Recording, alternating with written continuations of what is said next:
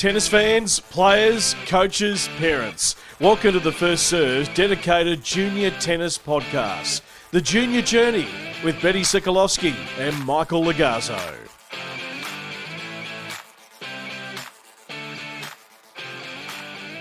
Hi and welcome to The Junior Journey, the podcast where we dive into the world of junior tennis and what it takes to succeed in this highly competitive sport. I'm your host, Betty Sokolowski, and joined by my co-host, Michael Lagazzo. Welcome. Hey Betty, how are you? Really excited about today's episode and the guest we have on. Yeah, it's I'm pretty stoked about this guy. I haven't seen him in a long time, and it's great to see him today. And welcome, Alex Hines. Yeah, thanks for having me, guys. Should be a good chat. Yeah, looking forward to it. So, Hines, you're a talented guy. You've been involved in a couple of hybrid situations, performance coach at Tennis Australia in your time, head of S&C and the tennis program at KDV at one point. Worked with likes of John Millman, James Duckworth, Lizette Cabrera, and the founder of Team Movement. So, wow, what a resume you have, and we'd love to talk to you more about tennis footwork and everything else that S&C brings to our sport today. So, Alex, just tell us a bit about your journey, where you've come from and what's led you to where you are now, because I think it's great for people to understand your background and that you actually do have a tennis coaching background as well, and how that translates into what you're doing with tennis footwork and movement. Yeah, well, I've always played tennis, so tennis has always been my passionate sport. And I started coaching when I was really young, like 15, helping out the local coaches. I ran my own club at 17. And then I went to university to study sports science, because I was just fascinated by the science behind the body, the science behind performance. So I left my little country town and went down to Canberra because that's where the AIS was, and I knew I'd get work, like you'd interact with the university there. Studied sports science, pretty much did every subject on tennis. And I started coaching with some guys down in Canberra who were basically sort of the state squad. And from there, to be honest, I was just a bit of a pest. I wanted to work for Tennis Australia, and so I would just bug the strength and conditioning department there, the tennis coaching department. I'd be like, I want to do free time. I'll come and donate my time. I'd go to ACTAS, which is basically the strength and conditioning, the ACT strength and conditioning component down there. Got to start there. I was going there at 5:30 in the morning, just observing, learning. But I eventually got a start with Tennis Australia, which was unreal. And I was the assistant high performance tennis coach and the strength and conditioning coach there in the ACT National Academy, which was like your state athletes that were sitting at a high enough ranking to be national. And that's where I got to work with some cool players like Nick Kyrgios when he was 14 and 15. Which was very cool to see his development and then follow him through his whole career. So I worked there for just over a year. And then I got an opportunity when the AIS sort of split, when it split to Melbourne and Brisbane. I got an opportunity to move up to Brisbane, and I moved into the strength and conditioning department. So I sort of wasn't doing as much tennis coaching. I moved into that strength and conditioning. They still used me as a tennis coach. Because I was young as well. I got in super young. I just wanted to travel. So they sent me around the world. And I got to work with some really, really cool players, like a really good group of girls, for instance, like Kim Birrell, Priscilla Hon, Lizette Cabrera, Livia Gadecki, and then Isla Tomjanovic and Yamila Gajdosova, and then some other really, top players in men's, like some Millman and Duckworth and O'Connell and those sorts of Kubler, those sorts of guys. But the really cool thing from that was actually I got to hang out with all the top coaches, all the best S&Cs, all the best tennis coaches in Australia, and I got to learn off them. And then eventually I finished up. I was there 8 years. I finished up and went to a private academy, KDV Sport, where I sort of moved back into my tennis coaching, which I loved. So I got to work as a bit of a high performance coach in our day squad, working with Ben Pine, and I was the head of the strength and conditioning department as well. So and from there I actually got linked up with Squash Australia, and I've been their head of strength and conditioning for the last 5.5 years, maybe 6 years now. And I run their pathway as well. So I provide external training programs for all their elite 13 to 18 year olds. And I also just started doing that with artistic swimming. But the footwork and movement really was was a development that I started like before I even started with Tennis Australia with a guy called David Briggs. He was my first strength and conditioning mentor. He loved tennis. I mean, he wasn't the greatest tennis player, but he loved it. And he loved footwork and he loved the body and so from there we sort of created this understanding of how footwork and movement is relatable with the tactics of tennis, the efficiency of the body and the performance of the body. And it's also good injury prevention because efficiency is a massive thing too. And so I had that I've just been developing that, and it changed and developed, as I went through my career. And then COVID hit and I was like, you know what, I've got to get this thing live. I've learned all this amazing information. I want to share this with as many coaches and athletes as I can. So I started Team Movement, which is basically short for either team movement or tennis movement, whatever people relate with. And so, I created a website, I created an app. I've got physical training on there, injury prevention, fitness, everything, which I'm sure we'll delve into, like what is S&C and what, young players need. I've got all of it written up and designed. And the other thing is coach education. I really want to teach coaches more about athletic development and footwork and movement. And sometimes there's some amazing coaches out there who teach footwork and movement so well, but what the course that I'm going to be creating in the footwork and movement education is basically going to validate why you do those things, because I'm going to link it back to how the body actually works and how it should function. And that's the thing I wanted to ask you as a first up question, Heinzie, is through all your experiences as a coach, as an S&C, as a mentor, as a friend to a lot of these athletes, one of the things I keep hearing from a lot of parents over and over and over again is, I've been instructed by the coaches to not start fitness until they're 14. There's a lot of different theories, and I'm massive on starting athletic development young. I think it's just so vital in developing coordination in our body, how we develop technique, all links in with all these things. Just like your thoughts on that, because the big question is parents do not know or have not been educated on the importance of athletic development in their kids from a young age. It seems to be a lot of tennis development. And as we know, that window closes and they become a little limited as an athlete. Can you speak to this a little bit more? I think it's important to educate families and coaches on, how early, when is too early, when is it too late? Just when do we get a hold of some of these things? Yeah, look, it's misunderstood because people hear strength and conditioning, and it's not really about strength and conditioning. A part of strength and conditioning is athletic development, like you said, Betty. Athletic development is not lifting weights. It's not doing powerlifting. It's actually just developing the fundamentals of how the body should function. So later on, you can introduce strength, you can introduce power, and you've developed that efficiency of the body at a young age. So you can I've had kids to start as early as 8, doing just fundamental movement patterns, learning how to squat, lunge, push, pull, jump, land, hinge, just body weight. Like you don't need any weights. There's no resistance required. The body is more than enough. The problem is there isn't too many people that actually understand athlete development. It is a massive skill in itself. And so a lot of those parents may have come from bad experiences. Maybe they've taken their little 10-year-old into a personal trainer who's got no idea about athletic development or tennis, and they've loaded them up and they've got some sort of soft tissue injury or something. And then they're like, well, it's bad. And then they tell everyone else.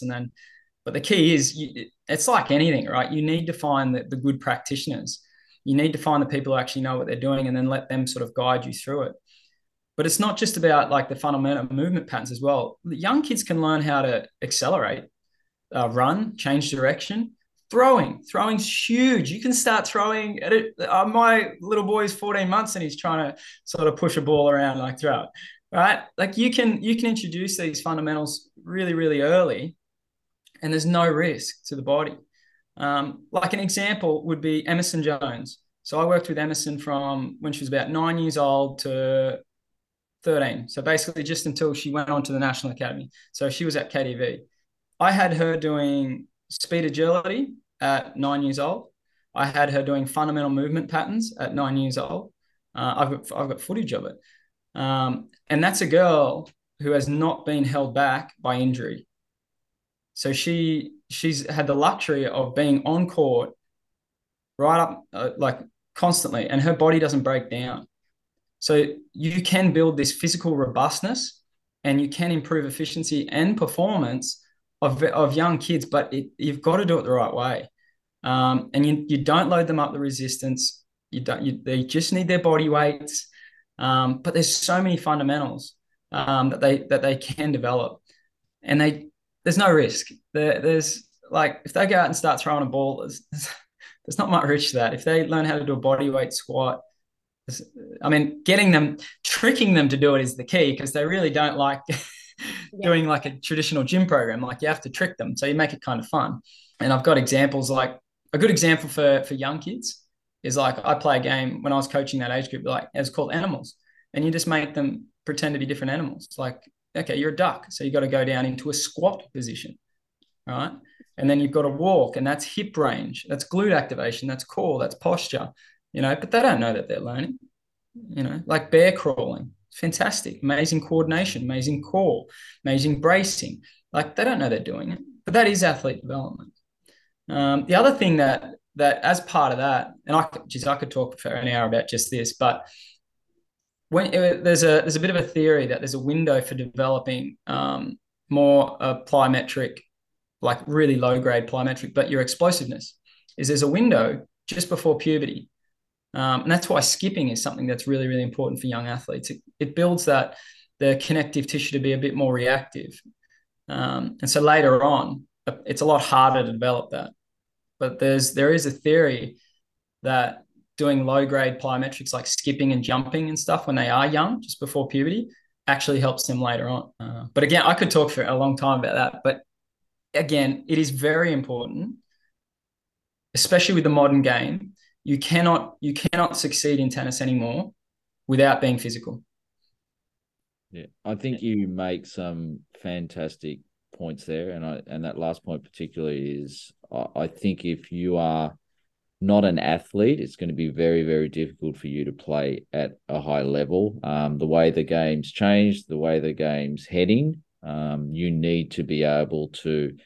I've always used the theory that if you can't move, you can't play. If you can't get to the ball, you're not going to be able to execute. You're not going to be able to, do all the things you want tactically, even in your game. So I think it's really, really important. I think those windows of when you can make great gains and the understanding that it's actually early on is really important for parents, because I think there's a lot of volume on the court and not so much in their athletic development, which I think later on down the track, they suffer. How many, you would have found it in your time. Do we have a lot of, especially boys, I find more so, we get a lot of, stress fractures in the back, when they get to 14, 15, because the loads, the increased volume, they're just playing. And at some point their body gives way, and it's an understanding of when to do what at what stage. Yeah. So for you, what would the ideal tennis athlete be? What would the makeups, the fundamentals required, and what can, juniors do to develop those fundamentals? Unfortunately, there's a lot due to the nature of our sport. There's a lot of fundamentals that they need to improve. But first and foremost, and this is the most important thing in tennis, and it's often most overlooked, injury prevention is the most important thing in tennis. All right. And there's plenty of ways to prevent injury. But if you're injured at a young age, you miss all that skill acquisition time. So if you're not on court for 3 or 4 months due to, for instance, a lower back stress fracture or a stress reaction, whatever it is, you are spending time off court. And I'm telling you, preventing injuries is possible. I've never had high injury rates. Even when I was at KTV and I was taking care of 30 athletes, they all did injury prevention. That was priority. So getting to a physio or finding something like, I've got programs as well, injury prevention programs, is really important to prevent those wrists, elbows, shoulders, backs, ankles, knees. Really important. The fundamental movement patterns are really, really important. Now, these are 7 fundamental movement patterns that young athletes need to master before they start adding, resistance, start adding weights. So they can do these at the most basic form and then progress these fundamentals in different speeds, different directions, different complexities. So hands overhead while lunging, all these sorts of things, doing things that create the complexity before you add load, which is weights, right? Lunge. Lunge is the first one. It's one of the most important in tennis because a lot of our strokes are lunge patterns. Lunge, hinge, which is like a landing in an arabesque on a serve. That's a hinge where we hinge at the hips. Squat, obviously, squat's a very fundamental movement pattern that we need to have. And it's the foundation for some of our jumping and landing. It's also a foundation for when we serve, we go into a squat and we drive up. Push, pull, which is generally associated with our upper body. And that's maintaining good posture as well, which is going to reduce the chances of injury as well. Brace, which is our core. So you talk about lower back stresses, often due to poor core control and mobility. So, and the last one's jumping and landing. Jumping and landing does more damage than anything because it's done at a higher speed. And kids cannot jump and land. And it is so important because we're constantly jumping and landing on the court, or we're landing on one leg, driving off one leg. So jumping and landing is super important. So they're the fundamental movement patterns that need to be developed. I think kids need to be able to accelerate and change direction. I think they need to have good footwork patterns. Is really important. I think throwing is really important. Fitness. You need to have fitness. Now, this is a bit of a misconception too, that fitness comes from long distance runs. Young kids that are growing and they go on long distance runs, let's say on a road, you're just asking for injury. I love long distance runs for the mind, and that helps with recovery because you get this blood adaptation, which assists with your recovery post-match. But they need to do more high intensity repeat efforts, or better yet, just train with some decent intensity on court. Like, this is one of the things that kills me, and I'm sure it kills you guys too as a coach. Kids just training with poor intensity, or just hitting, just standing and hitting crosses, not recovering, not moving, not training with good intensity. Intervention, fundamental movement patterns, speed and agility. They need to have some form of fitness to be able to compete for long periods of time, and mindset. So they need to have a growth mindset, a mindset that I'm improving my body for the betterment of my tennis, because mentality is physicality. A really good coach told me that once. How do you incorporate, so for any coaches listening and who run squads, privates, Yep. whatever, a lot of the questions are, how do I kind of run this through my program, or some programs run it on the side. How often should they be doing it, I guess, is another thing. Some of them, it's just funny, all the things that you've mentioned regarding recovery on the court. Like, I'm really big on trying to, train as you play. And there's obviously some kids that probably don't do that all the time, but it's interesting when they do it, I get them to put their hand on their heart to feel what they're, or just put their fingers near their pulse and just understand the difference in work rate. And yeah, they perform better, but they're unable to sustain it because they don't train like that quite very often unless you're there holding them accountable. So, but with this sort of stuff that you're talking about, how often would you recommend that to, let's just say, a 12-year-old or a 10-year-old, or how often should they be doing it? How do they fit that in? Is that something they do as part of their warm-up? Is that something that they just do on their own? If the coach doesn't have that in their program, built in their program, how would you recommend them doing this? Because sometimes it's a cost budgeting thing for a lot of families. They may have 3 kids, one's playing tennis, the others are sort of doing something else. And it sometimes does come down to that cost effective for a lot of families. Sure. See this working. Yeah, look, I think first and foremost, if you're running an academy or you're trying to create good little players, you need to incorporate good warm-ups. Now, good warm-ups develop good athletes. They prevent injury. Like, this is a misconception, I think, with warm-ups, that people are like, yeah, just get your blood flowing, get moving. No, you can start a warm-up doing mobility exercises. All right, there's a structure of how you warm up. There's actually a structure of how you should progress a warm-up, and it's in my athlete development course. And I actually presented when I traveled around for Tennis Australia this year to all the coaches. I presented on that because it does my head in. And I've seen it with elite players do the warm-ups the wrong method, the wrong progressions.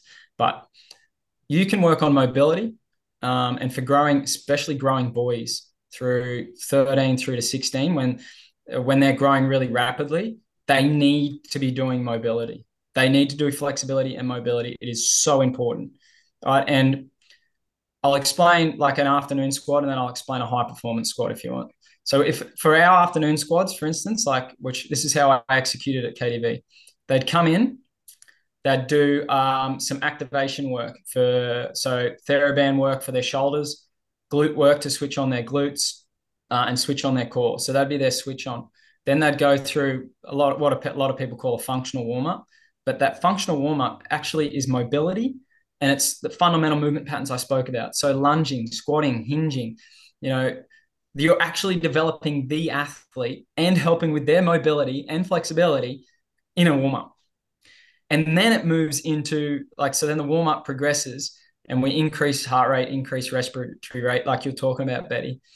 But we do you might do some movement exercises, which are acceleration or change of direction. Okay, suddenly we're starting to tap away at developing their acceleration.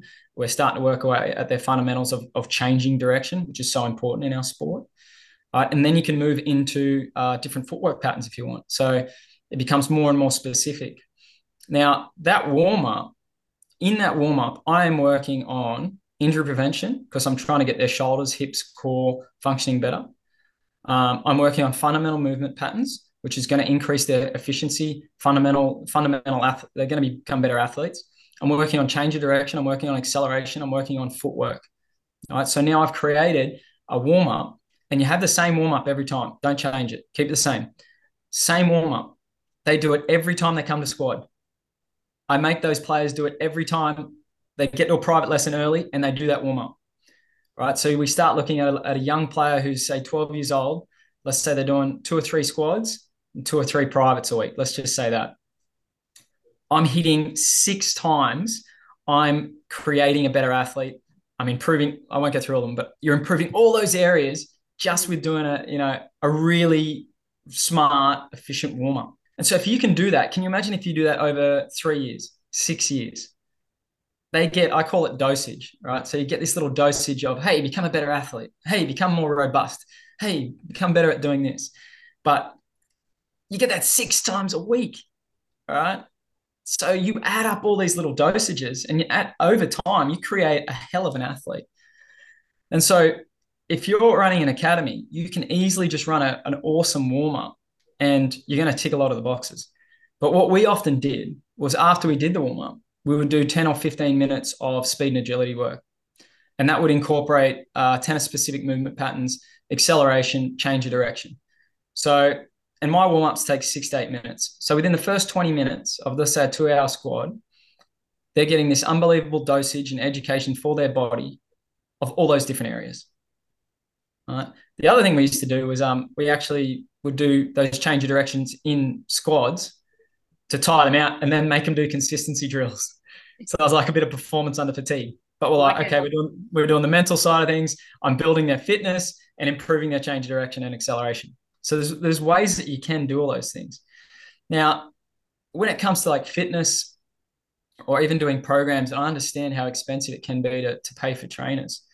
And to be honest, that's the fundamental of why I created my app and created all my courses, is so a parent can pay X amount of dollars and they have a trainer, on their phone. So they don't have to spend every week. They don't have to pay for a trainer. They've just got the trainer on their phone, and kids are on their phones so young these days. They know how to use all that stuff. But a lot of the fitness, you should never pay for a kid to do a fitness session, in my opinion. They should go out and do fitness themselves. You can guide them, give them the program, tell them what to do, take them down to the local park, set out cones, whatever, but let them do it. But don't even set out cones. Let them do it. They need to have ownership. Yeah, they need ownership. And that actually, in my experience, even with the elite athletes, when they've gone out on their own and done with guidance, they've done their own sort of fitness work, mentally, they have benefited. Like someone like Lizette Cabrera. Lizette was about 1,000 in the world. She just finished juniors. She was losing a lot of really close matches. She was mentally battling out there, but she was doing everything that I gave her. So she was bouncing around the world. I wasn't with her. After 8 months of doing that, doing everything that I told her to do, taking ownership of it, doing her extra fitness, doing all that stuff, she was down to 160, 180 in the world. But the amount of confidence that she had from doing it by herself was unbelievable, because she knows she's done the work. No one's pushed her to do it. She's done the work. And if you can get a young athlete to do a lot of that stuff, mentally they're going to be better. And obviously there's going to be fitness benefits, obviously, but mentally they're going to be better. Injury prevention, you don't need someone to watch you do band work and stuff. Maybe the first couple of sessions to make sure the technique's good. For all those injury prevention, they're quite easy exercises. You just need a little bit of coaching at the start. Gym work, technique's really important with some of the gym work, so maybe they need some guidance. Yeah. But if they're doing one gym session a week, that is not even close to enough. Like when I say gym work, fundamental movement patterns. You don't have to be in a gym. You can do it anywhere. No, we don't need weight. But if they have a program and a trainer writes them a program, they go, I'll see you once a week, but you've got to do this another 2 times a week. All right. And the other thing that they have to do themselves, especially young boys, when they're growing, is triggering and rolling. Yeah, big one, isn't it? See that a lot, like where they carry around a foam roller, but they don't really use it very often, or don't really understand how to use it. Mike, I'm pretty sure you'd see that with a lot of some of your, not your kids, but just in general, you see that a lot with kids walking around with a foam roller and wanting to use it, but maybe just don't really know how to use it properly.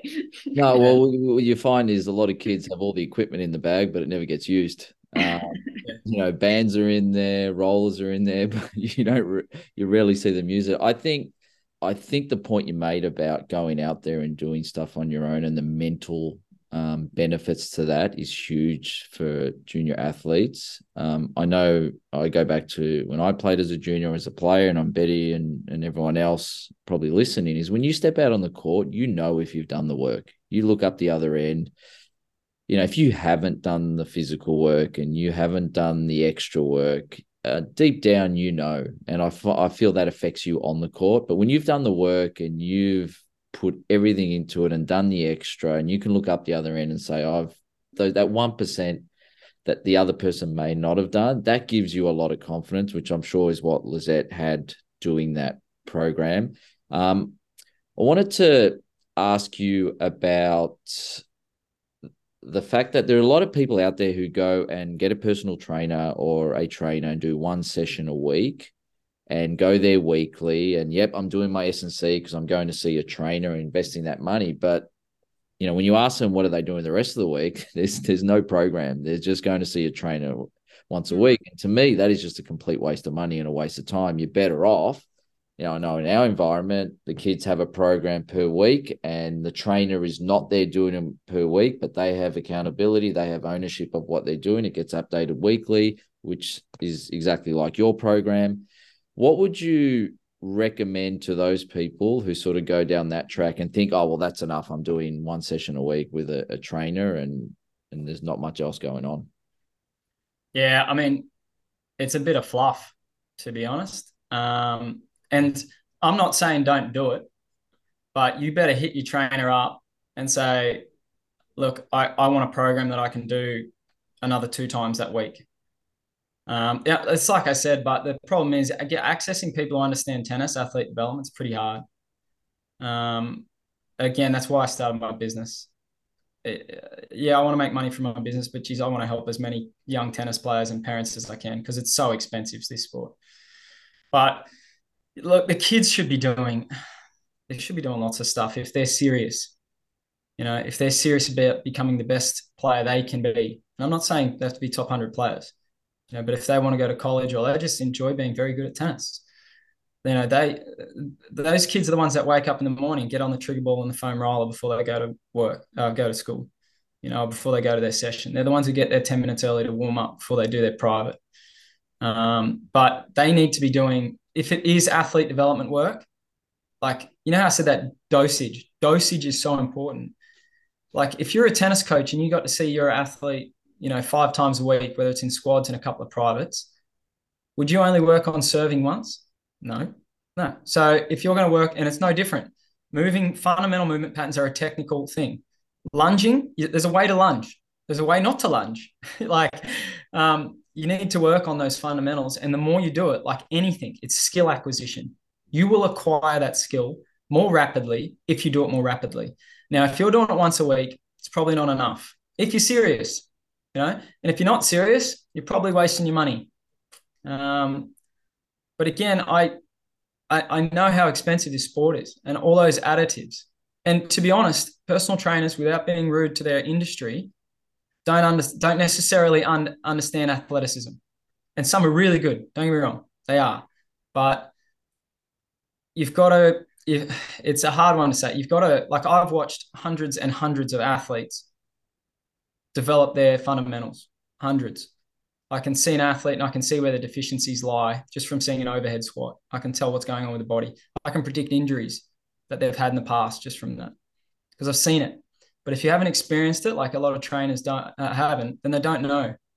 And sometimes they do more damage than good. And that's, I'm not trying to be mean to them, but sometimes they do more damage than good. It's like having a tennis coach who perhaps doesn't understand technique very well and they create a serve with a, fry pan grip and face on, and, like you're doing kind of more harm than good, I think it's interesting that, when you're talking about tennis is such a complex sport. If you really think about how many things we need to be aware of and execute in such little amount of time as possible.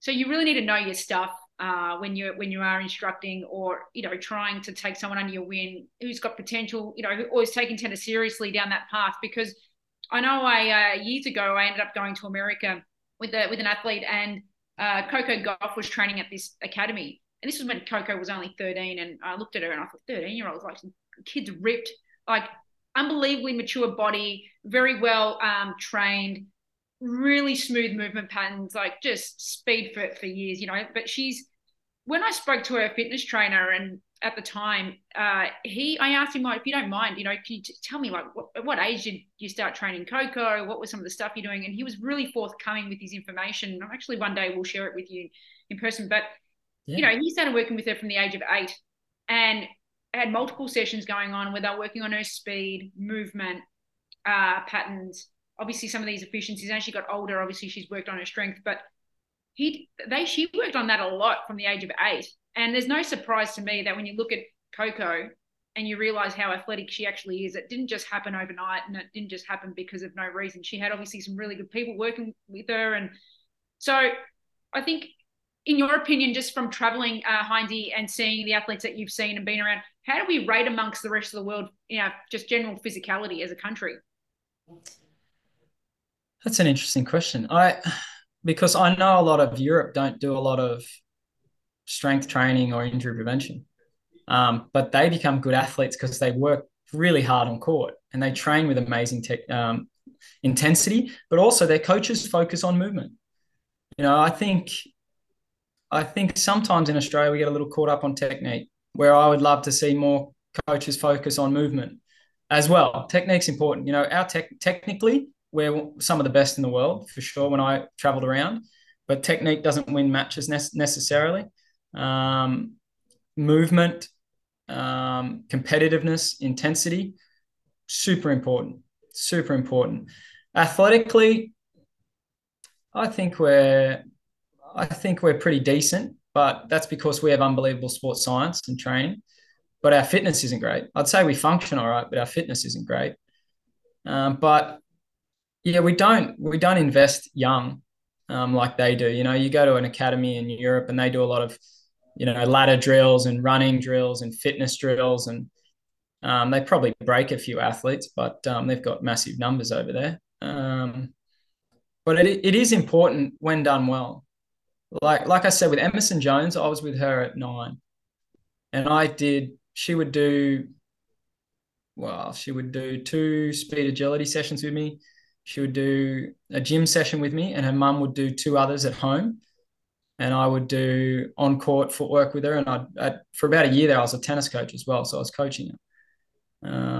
But she did the same thing as Coco. And right now, Emerson's 10 in the world, and she's 15 years old. She was top 50 at 14. And you look at her, and she's a hell of an athlete. She's got some good genetics. Also got great. I've met her mum and lovely family, and just great genetics, but also really good education. Hey, I think if you got parents that even if you haven't been at previously a great athlete, Mike, I think like you said, you spoke about growth mindset. I think it's not just the athlete that's got to have that growth mindset. It's got to be the family going on board and really doing a little bit of your research, but also, just understand that you may not know probably a lot about this space, but just keep tapping into people that do and put your trust in the ones that have actually had that experience like yourself. And there's several others out there that have done really well with athletes and who've got a reputation in working with tennis players, because when we go down the path of just the generic fitness trainer, like you said, no offense to them, but they don't always understand how a functioning tennis body should really be working, and they're not really aware of always the movement patterns that are specific to tennis. So I think it's really important as a family to be open-minded, but also do your research and go down the path of someone who's actually worked with tennis players and has done a pretty good job with them, I would say. Because you wouldn't just go and invest in a private tennis coach if they didn't really have a great reputation or they hadn't developed any players. I think, and even just juniors, like developed decent juniors. And I think you just wouldn't do that. So I think as a family, you have to it's got to be a collective kind of decision where you do invest your time and have this growth mindset that it is important and that you work on it and encourage your kids to do it at home. And maybe the family can get involved to make it a little easier in terms of motivation. It could be a tennis fitness boot camp or something. I'm not sure, but it could be a great way to integrate that into your family as well. Yeah, I don't see why not. Loretta Jones was always supportive of that. And she's actually a strength coach. Right. She's a fitness coach. But she said, Heinzie, you know this better than I do. And my kids don't want to listen to me anyway. So, but she goes, you know this better than I do. I'm guided by you. She goes, but I'll challenge you. I was like, bring it on. Bloody love it. And that's why I got along with her, because that mindset, I have the same mindset. I'm all about becoming the best version of myself. And I guess when I was playing, that was something I did really well. I never got beaten for fitness when I was playing tennis. I lived from the country. I didn't get a lot of tennis. Like I didn't hit a lot of balls, but I'd beat a lot of kids because I was very fast and very fit. And I could do two things by myself, and that was serve and volley against the wall. So I had them down pat, but the rest was maybe a decent slice, but the rest wasn't great. I mean, that's the thing. I think for any junior player out there, it's never get beaten through a lack of fitness. And that's something you can do on your own. And I think everyone needs to be pulling in the same direction. Everyone needs to be on the same page. And I think, those discussions between coaches and parents of the importance of this space in your child's development. I mean, technical development, parents will come to coaches for technical work, tactical work, but unless there's an athlete, if you've got limitations, there are technical limitations as to how you can hit the ball, which means tactically you're going to have less options available to you. So they all go hand in hand. And I think it's that education, and I personally think is the investment of time and energy in creating the athlete from an earlier age is absolutely crucial. It avoids a lot of issues later on. And what I tend to find, I don't know about you, Betty, but from my experience in Australia is we have a lot of players with talent who can hit a ball, but their athletic side hasn't caught up yet. And the game is much further ahead of where their bodies are. And then we get injuries because we're trying to possibly play a physical type of game. And when they hit their late teens, I feel like that's when we start to step up the athletic development side and the S&C and the fitness. And it's like, well, we've missed a little bit of that window to get those gains. And then we're playing catch up almost until they're early to mid 20s. I don't know what you think about that, but that's just something I see a lot of. And I think the earlier you can make it a focus and spend time, I think it saves a lot of heartache later on. Yeah, you've got to build the foundations early, and I'll tell you why. So if you've got a kid who can do all those fundamental movement patterns, let's just say let's look at a strength perspective. If you've got all those kids who develop those fundamentals at a youth age, you don't have to do it once they get to 14, 15 when they can start lifting weights. It's done. The foundations are done. You just start slowly, progressively adding weight, and you slowly start, for instance, power, the fundamentals of power come from jumping and landing, right? So if a kid knows how to jump and land and they get to a point where their strength capacity is good enough to do some power training, you've got the foundations there, the efficient movement patterns there. So if you think about it, if you think about an engine, for instance, for people at home, if you have an engine that sort of is clicking or tapping and it's not moving efficiently, eventually wherever that's tapping or hitting, it's going to wear down, right? Because it's not working efficiently. Think of a bike that's got a bent pedal that's hitting, when you spin around, it keeps hitting the bar, right? Eventually you're going to wear through the bar and your bike's no good. And you're going to have to fix the bike and take time, or the engine's going to blow, right?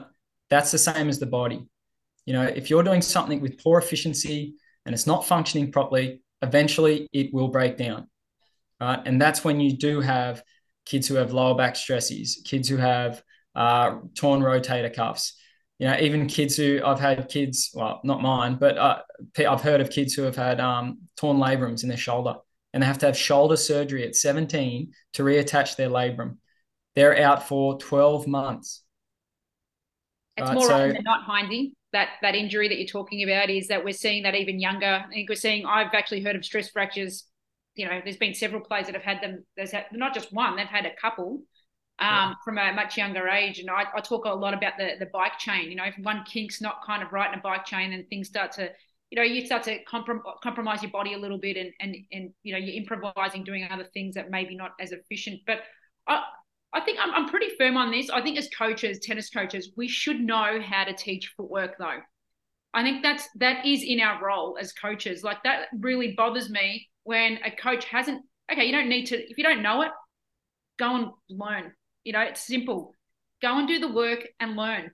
It's your job to understand how to teach movement on the court. I think, like, some kids just have it and some kids just don't have it. But then you're trying to teach fundamental movements and you're not addressing the wide base. Okay, then maybe you're not strong enough. Hey, get them to work on it. Get them to be aware of it. But we're teaching a lot. I'm seeing a lot of kids hit with their hands, and they keep moving forward to the ball, but their feet aren't actually getting any closer to it. So that really bothers me, because I think that's, my opinion, that's just ignorance. Like, if you're not understanding that tennis is actually a footwork sport, it is a foot sport. I know you're hitting with your hands, but if you don't get close enough to that ball, let's put it this way, you're screwed. So I think it's just really important. Yeah, sorry, but if you don't get to the ball, you cannot hit the ball. I mean, I think as coaches, it is a fundamental to what you do. You have to be able to teach footwork, first step, how to get to the ball efficiently, how to load correctly, to get the right contact point, to be able to hit a particular shot. I think we are doing a disservice if we're trying to work with junior athletes who want to get to a high level if we don't know the basics of that. And then obviously, the S&C and the fitness side of it is, we get assistance for that because we don't know everything. But I think as coaches, we need to have some knowledge in all aspects of what makes up a tennis player. We might not need to know everything, but when we are, say, talking with the likes of Heinzie, we know what he's talking about. We know what he's going on about. So we're not just fluffing and if a player asks me, why do I need to move this way? Well, I better know the answer, because otherwise I shouldn't be coaching this player. Like, that's just a personal opinion. I don't know what you think, Betty and Heinzie, but I think we all, as an industry, and if we want to develop these kinds of players, we need to also be better. It's 100% spot on. And I've had arguments about this. Fitness trainers are not supposed to teach footwork, in my opinion, unless you're someone like me who's coached the sport. Now, the reason for that is so footwork isn't just about efficiency, the most explosive movements patterns. It is heavily linked to tactics, right?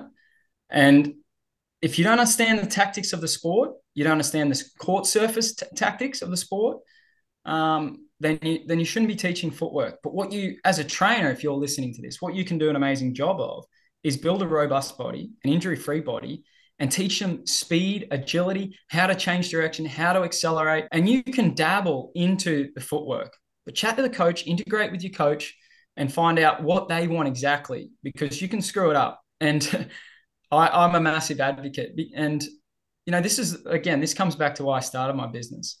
I live on both sides. I'm a tennis coach and I've worked at a high level of tennis coaching, and I'm a strength and conditioning coach who's worked a lot higher than that, right? And a footwork specialist. I've sit in all parties, and when you're a fitness trainer, develop those fundamentals from the physical side, right? When you're a tennis coach, you accept that your team member in the fitness develops that, so you can bridge the gap between the strength from the gym or the movement pattern, speed, agility, and link it into how to utilize it on the court most effectively for the best tactical scenario. I have my opinions too why we don't move well in Australia. We do, and trust me, I do this as well. We do a ton of hand-fed, basket-fed ball striking. All right. And I'm guilty of it. If you're working on specific technique, it is good because you eliminate a lot of the variables. But if you're doing basket fed and you're not working on a really small technical element, they should be moving every single ball. Every single ball. When we do cross courts, right, or we're doing a patterning drill, they should be recovering after every shot. Right. They should be on their toes the entire time. All right. We shouldn't be working in 4-ball drills. So this is another thing. Statistics came out and said women's tennis is 3 to 4 shots, men's is 4 to 6. Yeah, that's for sure. Okay, but that doesn't mean that we do drills that are based on 4 to 6 shots. We're talking about repetition. So if they're moving at a good intensity, recovering, moving, recovering, hitting like over and over again for large amounts of balls and strikes, then it's going to be ingrained. Every time they move well is another dosage, in my opinion. All right. Now, we get caught up on very stagnant training, all right? So it's either ball fed, not moving much, or we're live ball and sort of hitting, which is fine. But we need to, as a nation particularly, we need to push way harder for greater intensity on court and way more movement, all right? What we do amazing and better than most countries is the technical. We have amazing biomechanics, amazing education in that area. We really do. And when you go to Europe, I've taken a fair few squads over there, like Betty might have been on one of them with me when they're. I wasn't one of them. Yeah, where our guys look really good technically, but they get beaten by this guy's got the ugliest forehand in the world because they make balls and they move really, really well, and they're really, really fit at doing that because they train like that, right? And I've had guys like Ollie Anderson. He was Australian junior champion. I took him over to Futures, and he got beaten up over there. This is a very talented kid. It was good for him. Later on, he ended up beating top 100 players and various things. But I've done that with multiple guys, Jack Jader, Mitch Harper, like Alex Sinnercrack, Dane Sweeney, like they've gone all through it. At least Dane moves exceptionally well, so he did really well there. All right. But we do get found out from their mentality, one, and their movement. Yes, we've normally got better serves and better technique, which helps us. But we do really need to coach more movement, in my opinion. And training at greater intensities, because if they don't do anything at all, but they train at a greater intensity, they'll get fitter and they'll probably hit better balls at the minimum, the bare minimum. So absolutely, I couldn't agree more. And I think also, when you physically love moving, you mentally have a better intent in general, but I think the intention drives the physicality and vice versa. And like you said, I think when you go overseas, you find these players that can turn this incredibly defensive shot into offense and know ways to tactically find their way out of it just due to the fact that they move well. It kind of links in a little bit with their tactics, where if you don't move well, even though you might have great technique, you can't tactically execute what you always want to do either because you're not moving into those positions early enough, or you may not be moving or recovering into the right spots to receive the next ball. So there's just so much, I think, educating that still needs to keep occurring in our country across the board. And I think we're definitely getting better at it. But I think, Emerson Jones is a remarkable, I think, talent, and just also a great example of someone who's done a lot more work from a younger age, had good education, has parents that are on board. So I think that in itself is awesome. And Alex, I guess, tell us how we find you, your business name, where are you at? Where do we look you up? Yeah. tmovement.com. So t-movement.com is my website. I've created an app as well, and it's called Tennis Footwork and Fitness. Now, basically what I'm trying to deliver is actually really what we've been talking about today is affordable access to good training. Like the injury prevention programs on there, they're my most successful injury prevention programs I've had. I have very, very low injury rates when my athletes do these. But it's got fitness programs, it's got footwork programs, it's got everything that you could require on that app and also on my website. I'm actually thinking of creating a membership to make it more affordable, where someone might pay $99 a month and get access to all my information rather than having to spend $99 on a trainer once or twice a week. Maybe that's what I need to do, because I truly do want to make sure Australian tennis players stop getting injured and they perform better and move better. And the other thing is I have coach education. So you said like we're not informed enough on it. I currently have a course that I've just released, and it's called Athletic Development for Tennis. And it's actually upskill coaches like yourselves on all the athletic areas that you need to work on. It's basically a toolbox of of how to coach it and how to develop it in your athletes. And I have my programs actually in the course, so you can use my programs with your athletes. But in that course is stuff like recovery, throwing, physical testing. I teach you how to do like physical testing so you can monitor how your athletes are developing. Fundamental movement patterns, speed, agility, accelerate. There's heaps in it. There's about 7 hours of content, and it's all in like bite-sized pieces. So, because I understand, I've done 50-hour week coaching weeks. Like I know how hard it is to find time, but they're short bits. They're like anywhere between 10 and 30 minutes. So you can actually absorb all this stuff and learn. And I've already had quite a few people do it and they love it. So, they're for coaches. I'd love you to do my coach education. There will be a footwork course coming, which actually will explain an understanding of footwork, but link it back to the body. So for coaches, I know you two guys are great coaches, and I know your athletes move really well. So I know you coach good footwork. But what it might do for you is like, oh, that's why I do that. The body actually works like this. That's why I do that. That's good. It validates why you're doing it. You're like, you keep kicking ass, keep doing it. But for other coaches, it'll teach them a way of understanding movement, and it's not in maneuvers. So previous footwork specialists talk about maneuvers like Mongols and all this stuff. I don't talk about that. I talk about concepts. I talk about concepts of loading the legs, hip rotation, weight transfer. So it's easy to understand a concept and make it adaptable rather than having 20 maneuvers that you can't remember. So that's coming as well. But yeah, that's team movement is ultimately one. I want it to become my business and my life. But if I can help coaches like yourselves, coaches all around the world learn different things, they've got another 20, 30, 40, whatever years of coaching. Can you imagine how many athletes they're going to help? And so for me, that's so rewarding that I have this ripple effect that if I help one coach, they're going to help 50 athletes. And I'm only one man. I have coached plenty of athletes, but that limits me. But if I can help other people, that means I can help so many people. And it's the same with my physical training programs. Like I've cut through all the crap, to be honest. I've learned over the years what's good and what works and what doesn't work, basically. And I've created these programs so I can actually help, an amazing amount of athletes and players stay injury free, get faster, become better athletes, have better footwork. I actually have a product where I can analyze your footwork as well. I've got a lot of products I need to. So you could actually send me footage of an athlete and I analyze their footwork, and then I send you basically videos of me explaining what they're doing wrong and giving drills to actually improve those key areas. I actually have to refine it a bit and make sure it's a bit easy to understand. Like there's so many products because I want to help so many people. But I think the membership might be a good idea to simplify things so everyone can access, everything instead of having to, Absolutely. Yeah, I think it sounds like a great idea, Heinzie. Good.